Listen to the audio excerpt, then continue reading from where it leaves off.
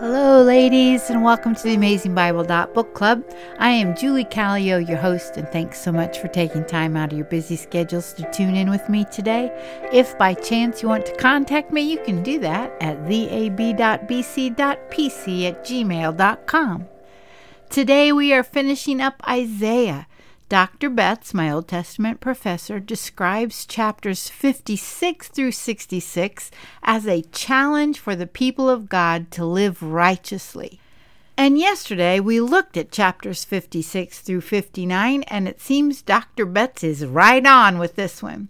C. Harold Bullock, in his book, An Introduction to the Old Testament Prophetic Books, says the last section, for him that chapters 58 through 66, is absorbed by the thought of Zion's restoration. My study Bible has section 3 starting with chapter 60 as the future kingdom. So today we will look at chapters 60 through 66. The city will shine because the glory of the Lord is upon her, verse 1. And this light will bring Gentiles and kings to her, verse 3. They will bring gold and frankincense, verse 6.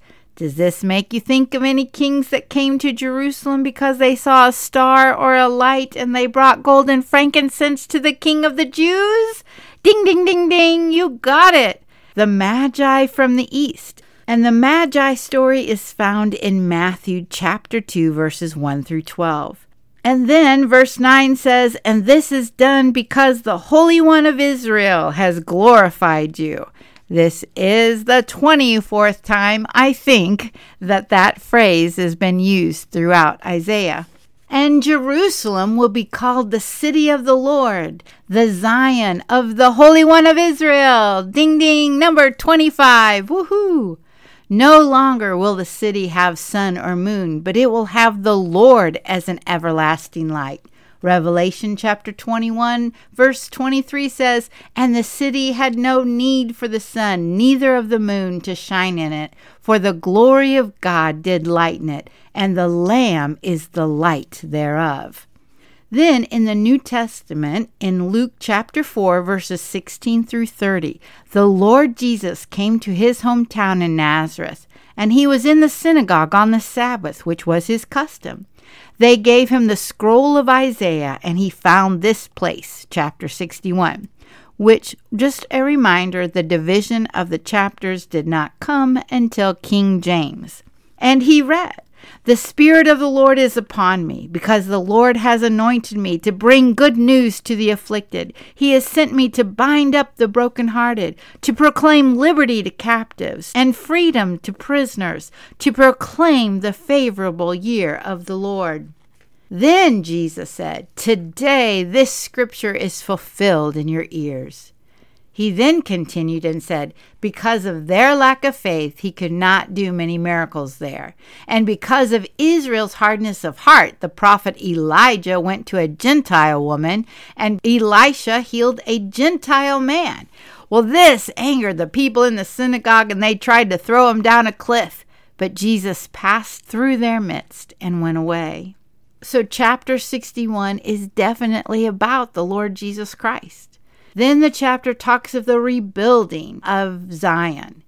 Then those who believe in the Lord are compared to being a bride adorned for the husband who delights in her, like Revelation chapter 21, verse 2. In chapter 63, the Lord triumphs over the faithless, and he pours out his loving kindness to his people.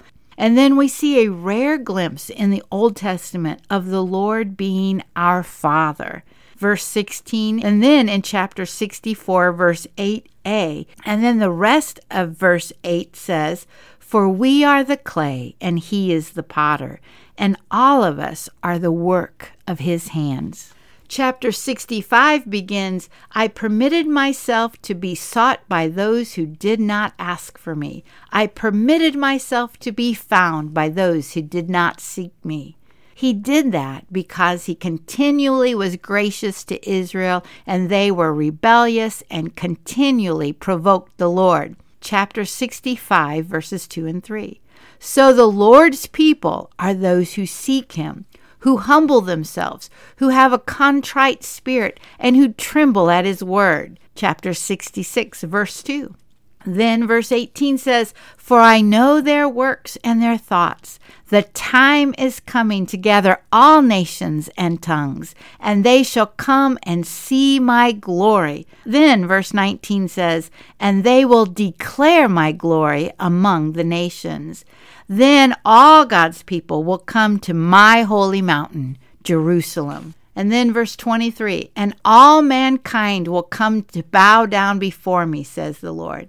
And then the last verse, "Then they will go forth and look on the corpses of the men who have transgressed against me. For their worm will not die, and their fire will not be quenched, and they will be an abhorrence to all mankind."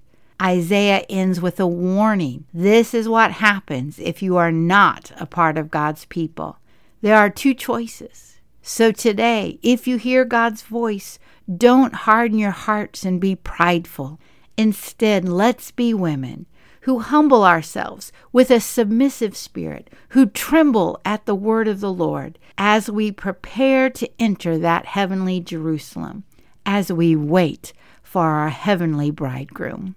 Until next time, and thanks so much for listening.